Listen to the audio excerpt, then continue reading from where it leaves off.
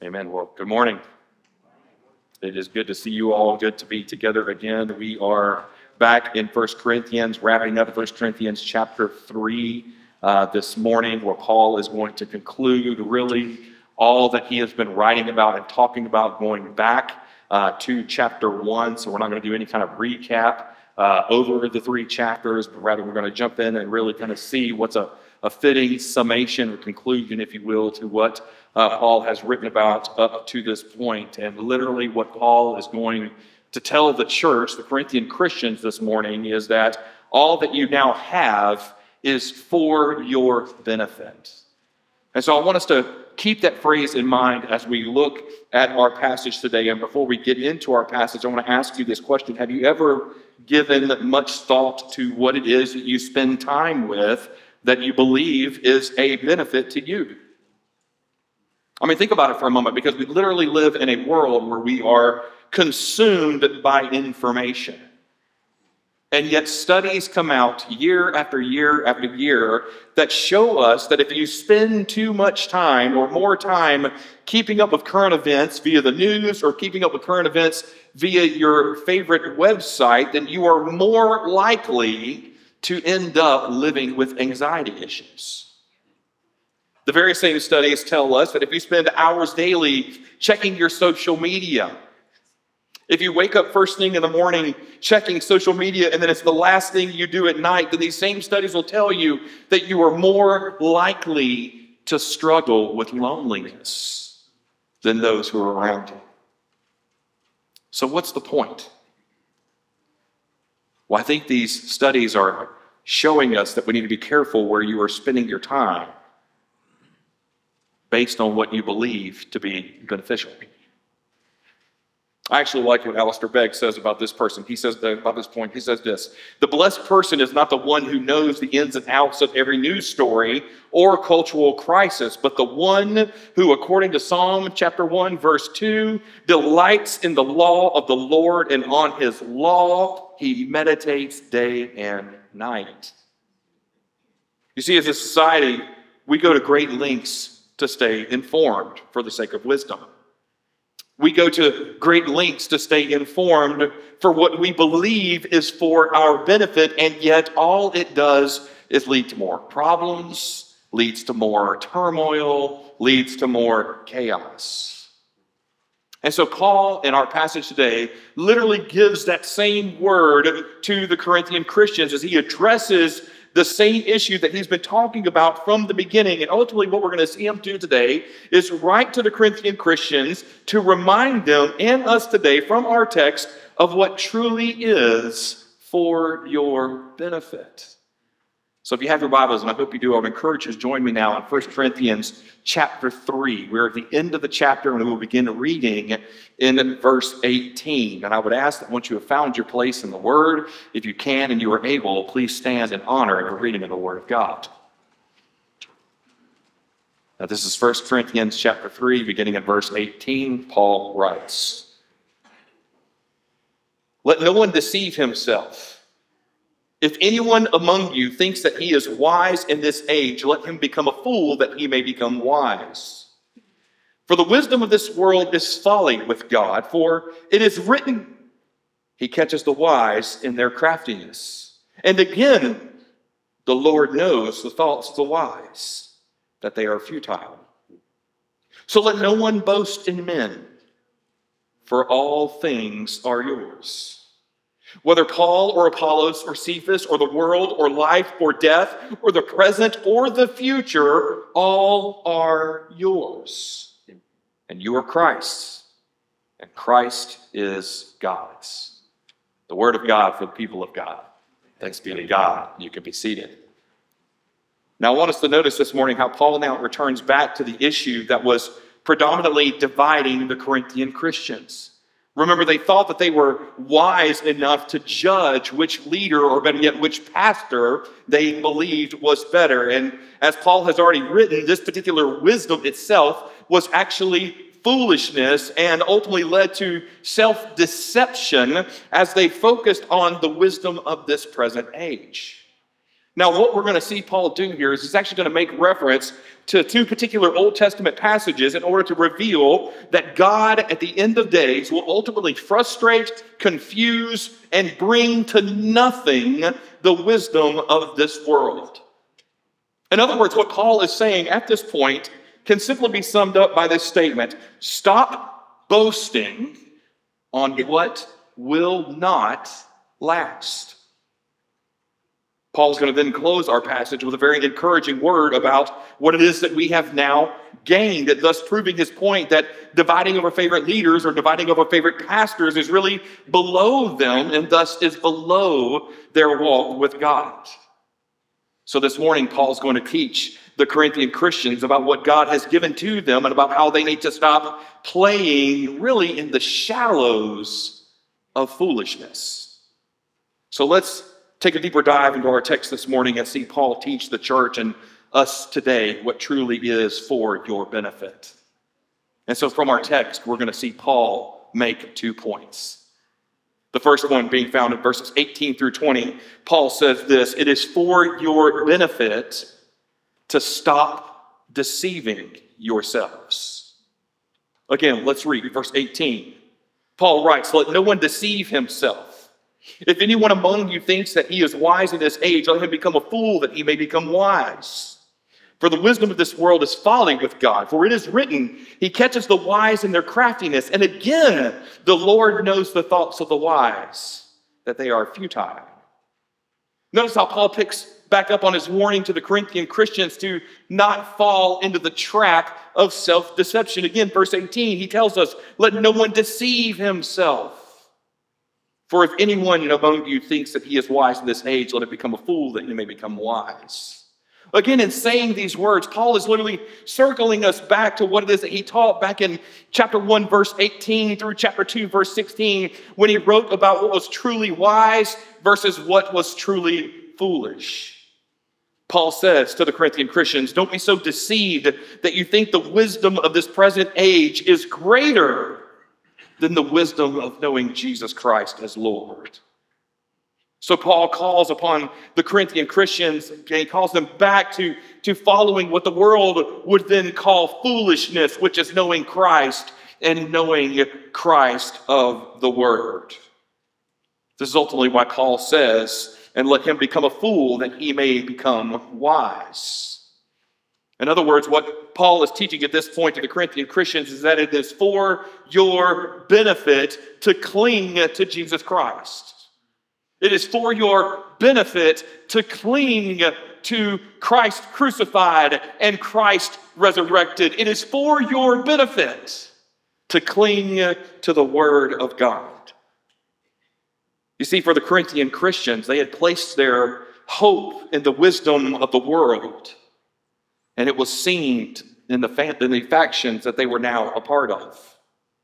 So Paul says to them, seek out true wisdom. Seek out a wisdom that doesn't lead to division. Seek out a wisdom that doesn't lead to following factions. In fact, in verse 19, he continues, for the wisdom of this world is folly with God. Now let's take a look at the argument that Paul is now making. Paul is not just arguing that the wisdom of this world is foolish, but rather he's literally saying that God himself, when compared to the wisdom of the world, that God himself makes the wisdom of the world foolish. To unpack what we're talking about this morning, Paul literally says the world's wisdom doesn't even come close to comparing to the wisdom of knowing our great God. Now, to make this point clearer, Paul is going to add an Old Testament citation, 2 to be exact, and he says this, for it is written that he catches the wise in their craftiness. Now, here is where the phrase comes to mind for me that even a broken clock is right twice a day. So good news, if you have a clock in your home and the batteries have died and you have not changed it for the past year, it will be right twice a day. Or if you're fortunate enough, you can fool your kids and convince them that is the time, especially if that time is set for bedtime.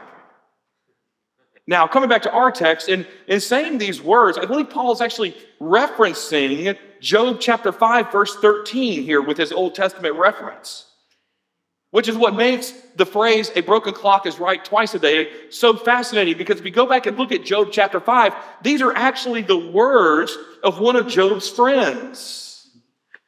This was Eliphaz. And here is what Eliphaz says. He says that with God's design upon the world, the intelligence of the wicked will be their undoing. I mean, think about that for a moment. A friend of Job who would ultimately assess Job and get it wrong, ultimately hits a general truth about God. And as if that wasn't enough, Paul is going to double down with a second citation in verse 20. He says, and again, the Lord knows the thoughts of the wise, that they are futile. Now, this reference actually comes from Psalm 94, verse 11. But what I want us to notice is when you go back and read Psalm 94, verse 11, Paul literally subs out the word man for the word wise in order to bring his point home to the Corinthian Christians.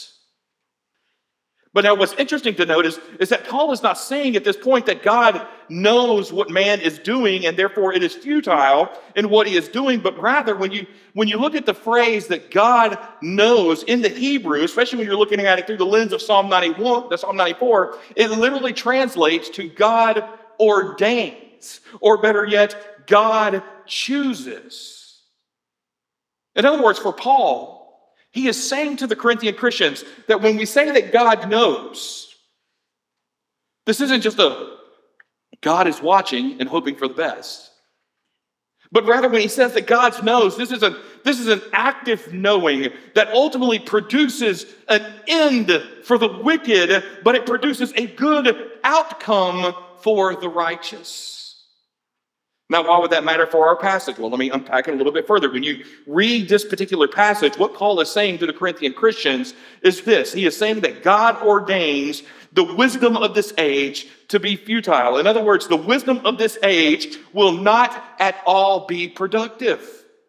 The wisdom of this age will not arrive at any sort of truth, and those who put their hope in the wisdom of this present age will ultimately land by the will of God, knowing that everything they have believed is false.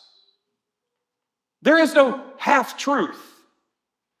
There is no my truth versus your truth. There is just truth. And if you don't believe in capital T truth, you will find yourself on a path that leads to an end where you will ultimately land at the conclusion where you will say to yourself that everything I have believed at this point is false.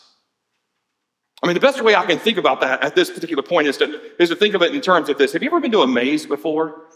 Like, have you ever gone away to a vacation and maybe done like a maze? I know some of the beach places have mazes up with like the fences that you feel like you can run through, but really you can't. Or maybe you've done a corn maze before, which if you ever saw some of the movies that I grew up watching, it kind of freaks you out, but you do them anyway. You know what I mean? Some of y'all know what I'm talking about. You'll get that reference later, okay?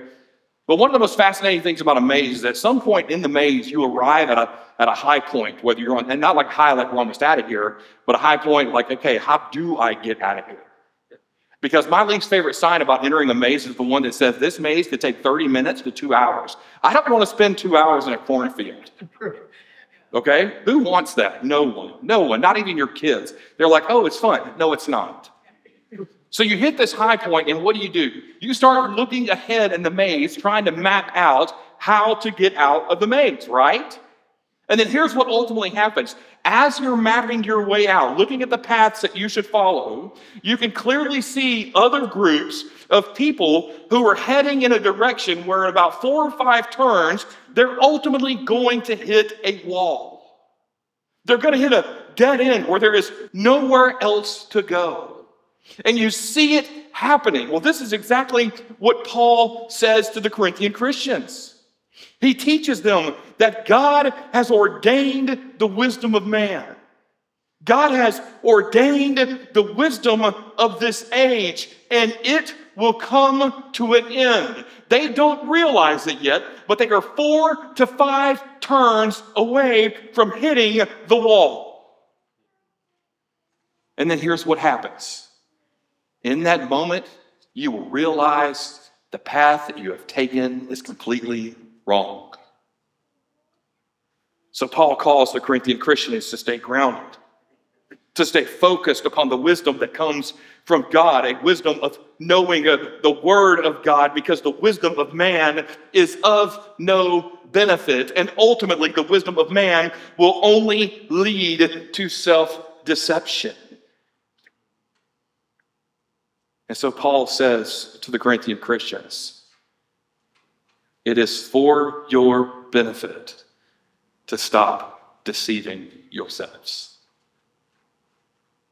You know, we live in a day and age now where Christians are deceiving themselves about what they believe in the Word of God. We have Christians who have compromised the truth of God, probably because they don't read the Word of God, and thus they are self-deceived. To give you an idea of what I'm talking about, I have met Christians who will say things to me like this: we don't believe being a part of the local body of believers for the purpose of worship on Sunday is important. Now, again, I recognize we get sick. Probably not best to be in church that day. I recognize by God's grace we work, but we are allowed to go on vacation. Thanks be to God.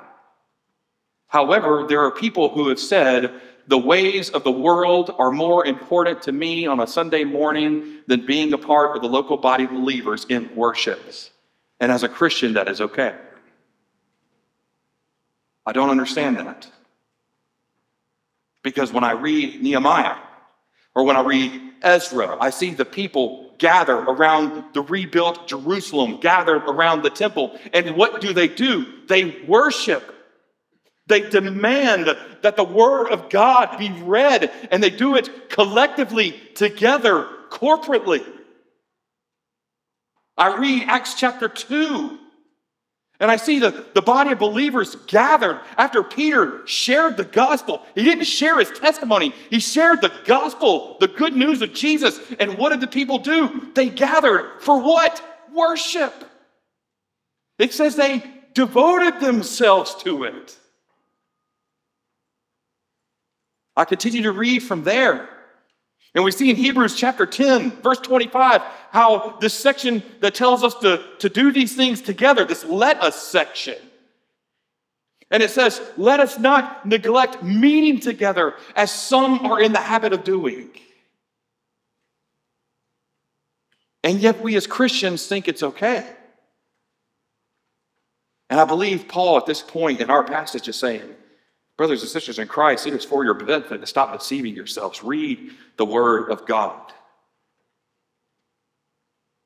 We are not the ones who define how we are to now live. It is the Word of God that defines how we are to now live. You see, there is no amount of wisdom in this world that would even come close to be greater than knowing God. And so no matter what decisions are made by this world, no matter what science comes out with, ultimately what the world is trying to do is create these new truths, if you will, and then say, look, this truth now disproves God. Or they use science and they use the world to say, look, we have created this thing that is now greater than God. You don't believe me? We're in June, Pride Month. Hello. We have a whole month dedicated to pride. We are greater than God, is what we say in June. And the last time I checked, when I read the Bible, it says pride is sin. I'm going to stop there. That's another sermon for another day. No wisdom is ever going to come close to helping us through life like the wisdom of knowing the Word of God. Yeah. In fact, here's the reality. The more the world seeks to disprove God, the more they use science to disprove God, here's what happens. The more the world and science itself reveals the greatness of God. And so here's what I say to society and the wisdom of the world and the philanthropists of the world. Please continue trying to disprove God, because all you're doing is giving us wisdom that leads us back to the Word of God and ultimately leads us back to the will of God. So keep discovering it, because you're getting closer to God. Thanks be to God. Keep trying. Now, again, before we throw away all wisdom here, let's heed the words of John Calvin for a moment. He says this. He says, we should not altogether renounce the wisdom that is implanted in us by nature or acquired by long practice, but simply let's subject the world's wisdom to the service of God so as to have no wisdom but through His Word. So I want to ask us this morning, where are you getting your wisdom from? Is it from your life experiences? Good. Is it from what you're reading, what you're listening to, which could very well be good? Good. Good. Praise God. However, our experiences and what we're reading and what we're listening to should never take the place of the Word of God. Read a good book, as one old theologian said, but live in the Word. Are you done deceiving yourself with the wisdom of this age? Then turn to the wisdom of God, which is found in the wisdom of His Word. If you want to do some self-assessment on how you're actually doing with that particular question, then answer this question. Where are you spending your free time? Or better yet, answer this question. What are you reading? What are you watching? When you're alone at night and no one else is around, what are you reading and what are you watching? Are you saying to yourself, well, I know I should read my Bible, but the reality is my favorite TV show is on right now? Your priorities are out of order. I know I should read the Bible, but man, this book is really good. Get the priorities straight. As Paul said, it is for your benefit to stop deceiving yourself. Paul goes on from there in verses 21 through 23, and he actually gives us our second point this morning, and he says this: it is for your benefit to not only stop deceiving yourselves, but he says it is for your benefit to know that all things are yours. Look with me again at verse 21. Paul writes, so that no one boast in men, for all things are yours. I would underline that in red, by the way. Whether Paul or Apollos or Cephas or the world or life or death or the present or the future, all are yours. Underline that as well. Verse 23, and you are Christ's, and Christ is God's. Here in verses 21 through 23, we actually have Paul beginning his conclusion of what it is that he's already said in verses 18 through 20. He opens in verse 21 by saying one simple sentence: so let no one boast in men. Again, Paul is saying to the Corinthian Christians a word that he has already given them before. He says, since the wisdom of the world is foolish and will be frustrated by God, thus meeting its end, you as Christians should turn away from worldly wisdom and turn away from dividing yourself based upon the leaders that you follow.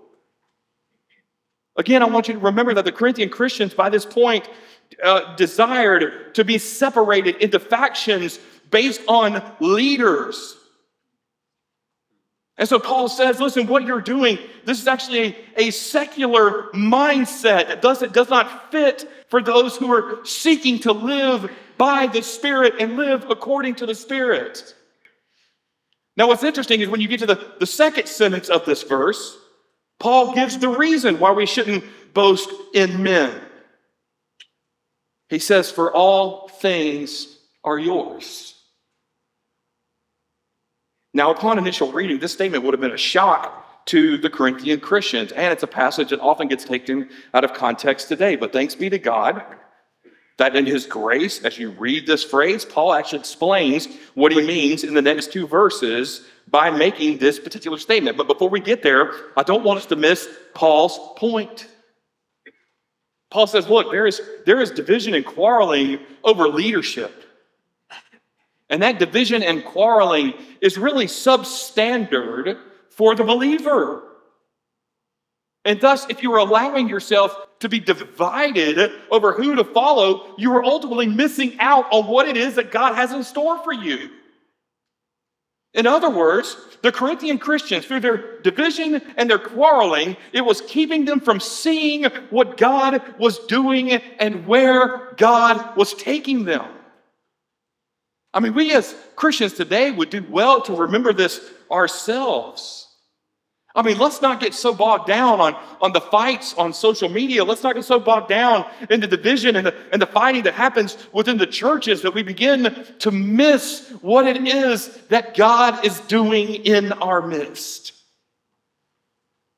And so Paul continues from there, and he gives us reasons. Verse 22, he says, whether Paul or Apollos or Cephas or the world or life or death or the present or the future, all are yours. Notice now that Paul gives the Corinthian Christians a list of what now belongs to them.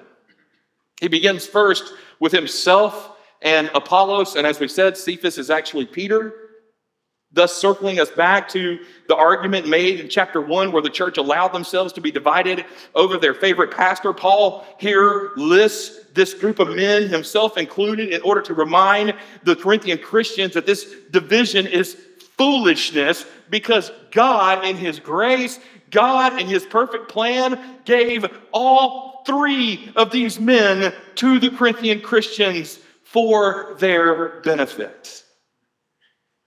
I love what Thomas Schreiner says about this point in his commentary. He says the Corinthians in their divisions are satisfied with so little when God offers them so much more.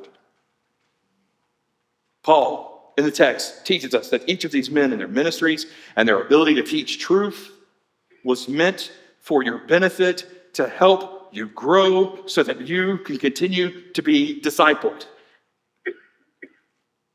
They are not different for you to choose which one you like best. No. All of them are here. They're distinctive styles, they're distinctive ways of proclaiming the word of God, of leading the church. They are here to help you grow. I mean, think about that for a moment, because isn't that exactly what we do today? I mean, how often do we place more interest and emphasis over one speaker over the other? And here's what we say to ourselves. We say, well, I don't do that, Pastor. I never do that. Let me ask you this question. Are you as engaged in worship through the local church as you are engaged through your favorite podcast, Pastor? Even in the church today, our church, I'm just going to speak to our church, we are blessed with incredible elders, all of whom are in the room today. All of them gifted teachers. We are incredibly blessed to have another pastor on staff who is an incredibly gifted teacher. We have a deacon in the room who is a gifted teacher. All of our deacons actually are gifted teachers, but one who's been in the pulpit. Praise be to God for that. And we're all uniquely different. And I love that because here's the reality.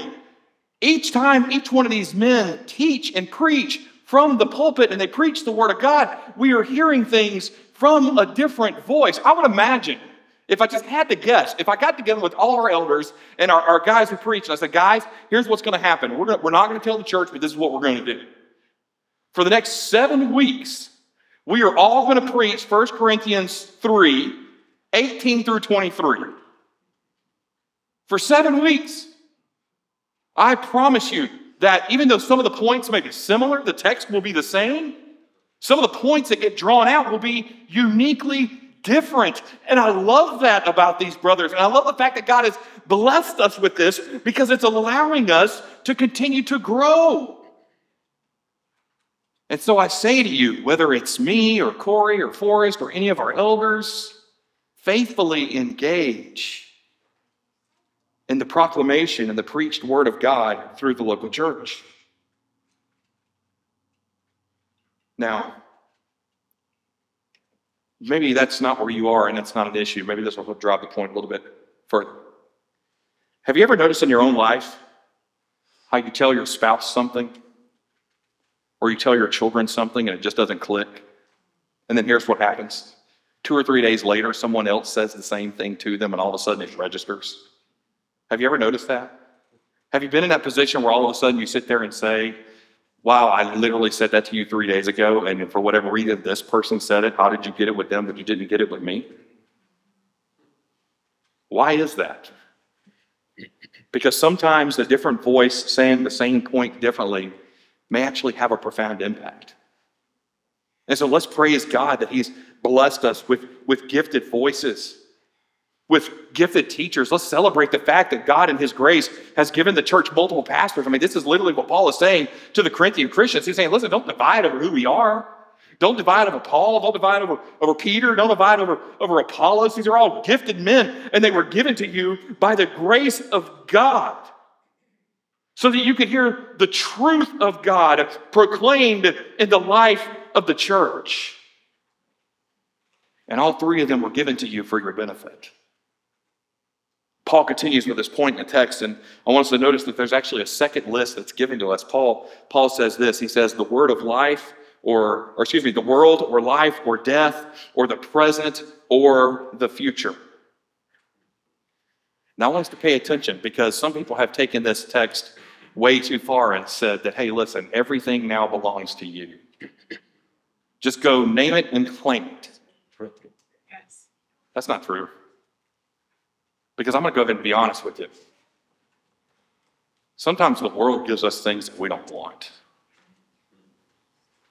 Sometimes life gives us things that we don't want. I'm going to take this one step further. Sometimes in death, we may look forward to death because we know the hope that is to come as believers. But the reality is that sometimes getting to that point is not what we want. Paul in his list gives us items that can and will bring suffering for the Christians. So Paul in this moment is teaching us that not everything in life is going to be pleasant. But if you allow it and you trust the grace of God, it can and will be for your benefit. In other words, what Paul is saying in this moment, no matter what happens, God knows, God ordained, God sees, and no matter what comes, nothing will ever be able to separate us from the plan and the hands of God. Let me think about that for a moment. Think about how some of us may get that diagnosis we don't want to hear. Some of us may be still grieving the loss of a loved one. And in this moment, God says, I have not forgotten you. I still have you. In fact, this is similar to what he says in Romans chapter 8, verses 38 and 39, when Paul says, for I'm sure that neither death, nor life, nor angels, nor rulers, nor things present, nor things to come, nor powers, nor height, nor depth, nor anything else in all of creation will be able to separate us from the love of God in Christ Jesus our Lord. Paul here is reminding the Corinthian Christians that they are held in the hand of God. And he is teaching the Corinthian Christians to stop falling prey to divisions and factions and the wisdom of this world that will lead you to those divisions. Why? Paul says, because every circumstance is meant for your benefit. Doesn't mean it's going to be easy, but it's leading us to the ultimate goal. Again, let's be careful here. Let's think Everything we experience, what we go through, everything was meant for our benefit. I mean, how different would life look if all of a sudden, we're going to get frustrated, let's be honest, but how different would life look if all of a sudden we said, hey, God has a plan for this. And I believe and I know that he has a plan for this.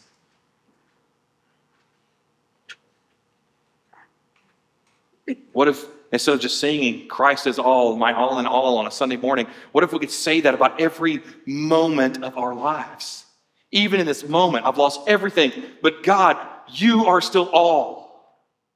You are still my all in all, because I believe that even in this moment, whether good or not, you meant it for our good. And ultimately, you will use this moment for your glory.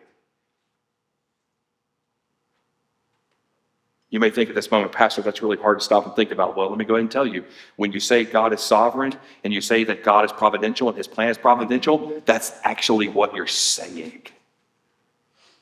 That whether it's good or whether it's hard, God is still here. And he is still involved. Coming back to the text, Paul gives us the basis for this encouragement, but then at the same time, the stunning revelations that really he has just made to us in the previous verse. He says this in verse 23. He says, all these things are yours because you are Christ's, and Christ is God's. Paul now reminds the Corinthian Christians that we don't enjoy spiritual wisdom. We don't enjoy the blessing of multiple good leaders. We don't enjoy the benefits of all things being ours because of our own merit or because of our own skill or because of our own jobs. But rather, we are given these benefits because of Jesus Christ. We are given these things because Christ alone is King. We have what we have. We have hope to look forward to because Christ alone sits at the right hand of God the Father. And so Paul says, since Jesus Christ was the faithful example, the one who was obedient to death, even death on the cross, he was victorious over death. Thus God exalted him to be Lord of all.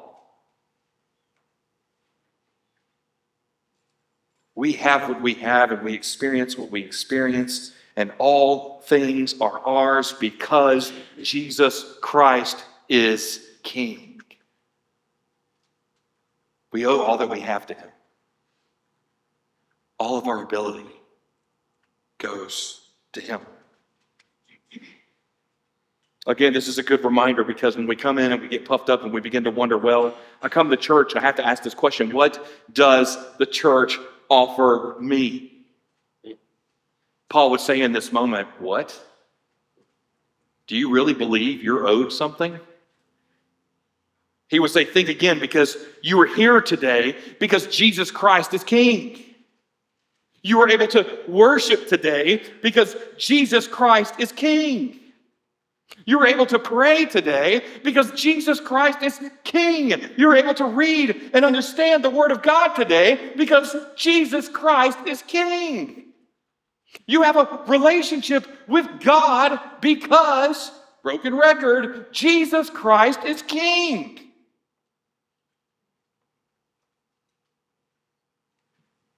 And he allows this moment for our benefit. So Paul would say to us, don't lose sight of the benefit of gathering for the purpose of worship, and don't lose sight of the benefit of gathering around to hear the word of God. All is ours because Jesus Christ is King. And so I'm going to ask you this morning, do you see and understand the benefit of being together as a body of believers? Do you see and understand the benefit of sitting under the Word of God itself? Do you see and understand the benefit of the fact that what we have has been given to us because Christ is King? You see, this passage is not just a, hey, all is yours because you deserve it. All is ours because Jesus Christ is King. I read an article from a former pastor. I say former pastor not because he disqualified himself, but because he retired. He left pastoral ministry. And in this article, I was shocked as I read this article of a pastor seeking to convince Christians that the church should no longer be about the gathered body on a Sunday morning. He said that the time had come in our society for the gathered body of believers to die away, and for Christians to gather whenever it was more convenient for them. Yeah, true story. And I'm going to go ahead and tell you, I don't know how that works, because in my family, we don't have convenient times, let alone trying to gather with people who are not family. But anyway, I really wrestled with this article for several days, and it made me begin to question things like, is there value in a local church? Is there value in being gathered as the collective body of believers? Is there value in how we do things? And not because I was questioning them myself, but I was questioning them because that's what this article was literally saying. And I ultimately arrived at this conclusion, and here it is. This article is not wisdom from the Word of God. This is wisdom of the world. This is what the world wants us to believe. And yes, even well-meaning pastors can fall into that pattern. A thought had been formulated based upon what the world calls wise. So, no, dear friend, I will not follow. Rather, I will continue to gather because it's for my benefit to be here. I will continue to gather because Jesus Christ is King. I will continue to gather because Jesus Christ is worth it. And yet, sadly, this is what's happening in Western society. We get so lost in articles and the news that we get swept up into what the world calls wise. And so this is exactly what Paul was teaching to the Corinthian Christians. They leaned and pressed in toward the wisdom of the world because it gave them stature and because it gave them prominence within their own community. So they were deceived by their own standard, and ultimately they were deceived by their own pride, and yet they failed to see all that God had given them in Christ. They had failed to see that everything in life was for their benefit. And so Paul writes to them at the very end of 1 Corinthians chapter 3. So I have to ask us today, what about us? Do we see what the Lord is doing? Do we see what He is doing for our benefit, or are we missing it because of our own self-deception?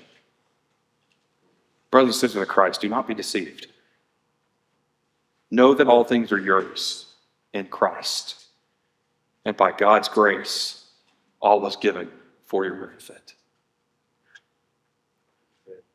I close with this quote. In a world that seeks to flood the minds and our minds to the wisdom that would end, my prayer is that we would be more like John Knox when he says these words. The scriptures of God are my only foundation and substance in all matters of weight and importance. Praise God that we have been given the wisdom of the Word. Praise God that we have been given wisdom from God through Christ that is seen and found in His Word, and it is all for your benefit. To God be the glory for the hope that we have in Him and the hope that is found in His Word. Let's pray together.